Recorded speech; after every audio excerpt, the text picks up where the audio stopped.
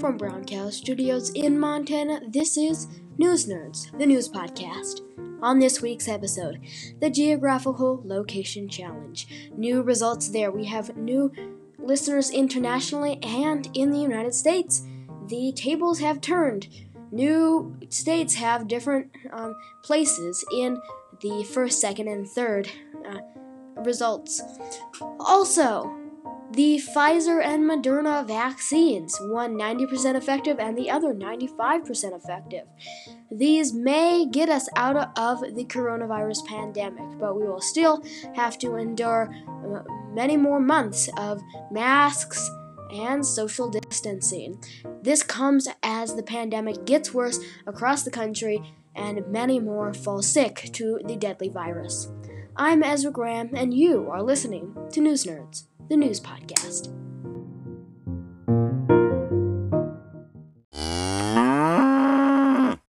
This week's book nook pick is the series The Mysterious Benedict Society by Trenton Lee Stewart. I read these about 3 years ago, but now I read the new one called The Mysterious Benedict Society and the Riddle of Ages. It was pretty good. One thing that I really missed was the illustrations of the former illustrator, and they have a new illustrator now. I really did like the illustration of the former illustrator, and now there's a whole different design, actually. The new illustrator just doesn't really give me that sense of adventure that I really got from the other illustrations. But anywho, it's about these very gifted children named Rainey Muldoon, Sticky Washington, Kate Weatherall, and Constance Contraire. And they are all very gifted in their own way, and they belong to the secret society called the Benedict Society. And I know that many people like this book. Somebody I know is reading this right now. And I think they're liking it very much. So these 4 children are in the secret society with this guy named Mr. Benedict, and I won't get too much into it because otherwise I'm going to spoil the whole series, and then you are not going to have anything to read because I just spoiled this gigantic series. It's 4 books. There is a prequel and then 3 other books, I believe. Actually, there's 5 books, a prequel, and then 4 other books. And the first one is called The Mysterious Benedict Society. This is by Trenton Lee Stewart. And the cover artist is Carson Ellis. That's who I was really missing. She did not illustrate the newest one called The Riddle of Ages, which I thought was quite good. That's when they grow up a bit more. So I'm going to go through these characters. So Rainey Muldoon, his real name is Reynard, but he likes to be called Rainey instead of Reynard. He is an 11-year-old boy, and he is an orphan. But a special tutor at the orphanage, Miss Piramo, takes him to a interesting puzzle, an interesting quiz. That's actually, they're advertising this quiz that will test your wits and test your skills. And all these kids from the city go and try to pass in this quiz that will put them into the Mysterious Benedict Society. George, or Sticky Washington, he likes to be called Sticky because of all his knowledge that sticks to his brain like a piece of tape, and that everything sticks to his head, hence its nickname, has a talent for reading. He is kind of timid and flinches at Constance. He is constantly rubbing his glasses when he is nervous or confused or embarrassed. Kate Weatherall is the next character. She's 12. She's kind of athletic, sporty. She always carries a red bucket full of whatever she needs, her toolbox, and that often saves the day, her toolbox. Constance Contraire is one of my favorite characters in all of literature because she is kind of a stubborn but extremely intelligent girl, and that is why she Mr. Benedict accepted her into this new school. She is really stubborn and she is quite funny. She writes the best poems about how sticky Kate and Rainey are getting onto her nerves. So I would really recommend that book. That is The Mysterious Benedict Society by Trenton Lee Stewart.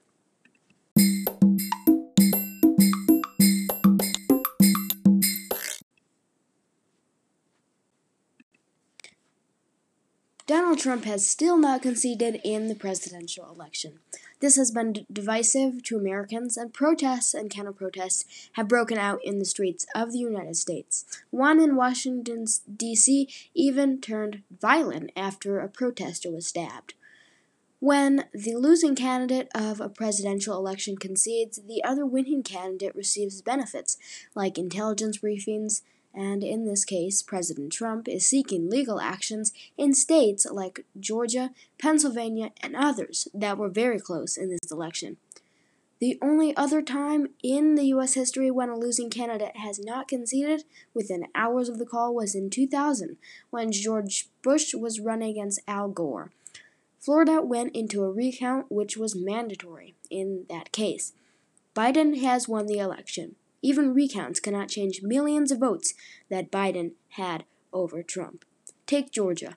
Biden is winning in that state by 14,000 votes. A recount only changes a small fraction of votes that were not picked up by the machines that count the ballots. But what if Trump never concedes? This may be quite a common question among Americans. Another, what will Trump do when out of the White House? Will he run again in 2024? Will he return to his TV show, The Apprentice? Will he write a book about his presidency? What will happen on January 20th when Biden is supposed to be inaugurated? Many of these questions can only be answered with more time. Here's what we know. Biden has largely ignored Trump's refusal to concede. Although he has called this embarrassing, Biden does not seem to want to comment about the president and his refusal to admit that he has lost. One thing that many of us have learned from Trump's presidency is that he wants to be in the spotlight, and he does not want to lose. As a boy, he boasted of giving his teacher a black eye. He threw stones at other small children. Biden spoke to reporters earlier in November. Here's a clip of him calling Trump's refusal to concede an embarrassment. I want to get your thoughts on the president's tweet over the weekend where he first seemed to acknowledge that you won. Then he said he won't concede. Then he said, I won. How did you interpret that? And at the end of the day, do you want him to concede? I interpret that as Trumpianism. No change in his modus operandi. I think the pressure will continue to build. Look, I'm having a lot of meetings with world leaders on the telephone. I cannot get into negotiating with them about things that are going to be done, but they're calling with some degree of enthusiasm. Everyone from the Holy Father to prime ministers across the globe. And so we're moving along knowing what the outcome will be. And as I said earlier, I probably shouldn't repeat it, but I find this more embarrassing for the country than debilitating for my ability to get started. Well, I just think it's an embarrassment, quite frankly. The only thing that, how can I say this tactfully? I think it will not help the president's legacy. I think that I know from my discussions with foreign leaders thus far that they are hopeful that the United States democratic institutions are viewed once again as being strong and enduring. And so I'm confident that the fact that they're not willing to acknowledge we won at this point is not of much consequence in our planning and what we're able to do between now and January 20th. Tomorrow, November 19th, Joe Biden and Kamala Harris will meet online with the National Governors Association.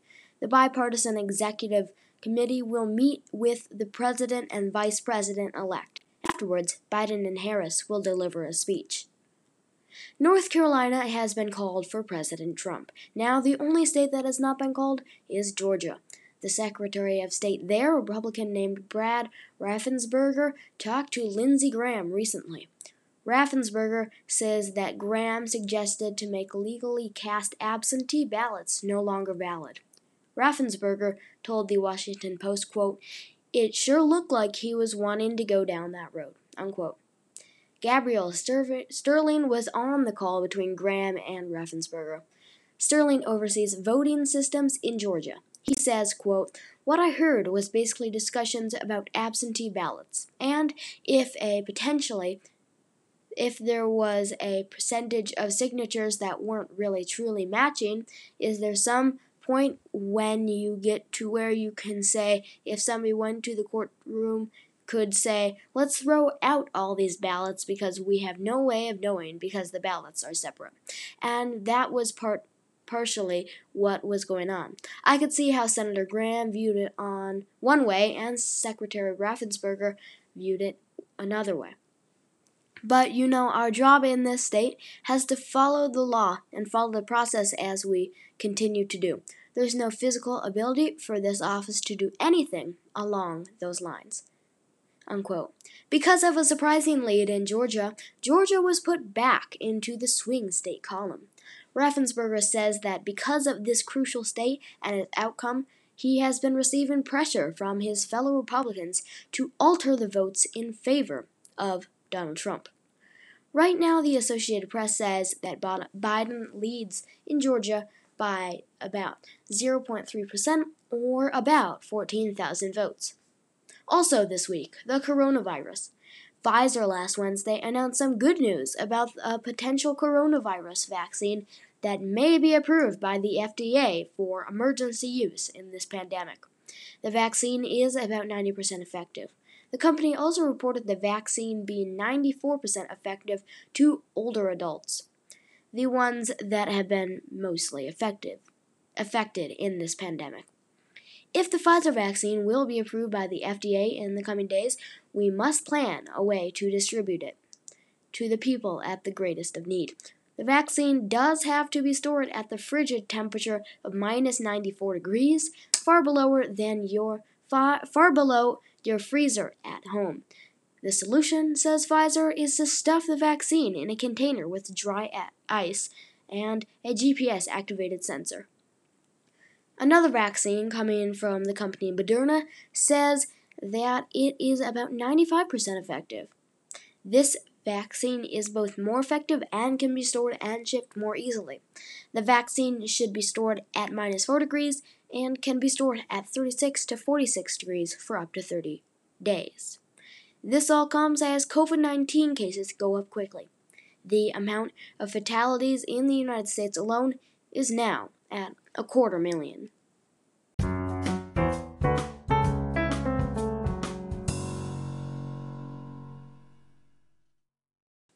And it's time for our geographical location challenge.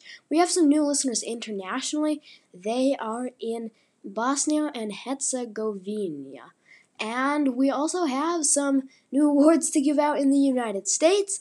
Virginia is still in first place with 11% of all News Nerds listeners. But in second place, we have Ohio with 6% of all News Nerds listeners.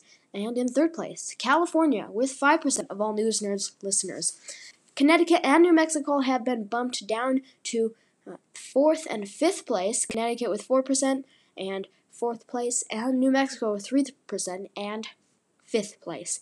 Also behind them are states like Arizona, Maryland, Georgia, the District of Columbia, Massachusetts, and Hawaii. Some of those states that have just joined the Geographical Location Challenge contest, like, I believe, Georgia, Maryland, and Arizona. And that's it for this Geographical Location Challenge.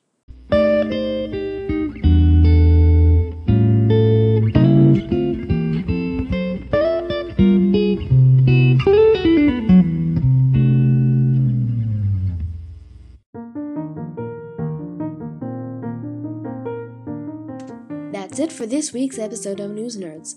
We didn't have any guests this week, but we'll have some in the future. It's been a guestless few weeks after the election. Thank you so much for listening, even if we didn't have any guests. We were talking about the election and how the transition has been affected because of Trump's unwillingness to concede the election. And also, thank you to those countries that have listened to News Nerds in the past few months, weeks, and days, because it's always nice to see international listenership from different countries across the world. And I'm Ezra Graham. You've been listening to News Nerds. We'll be back every Wednesday with another episode of News Nerds, the news podcast.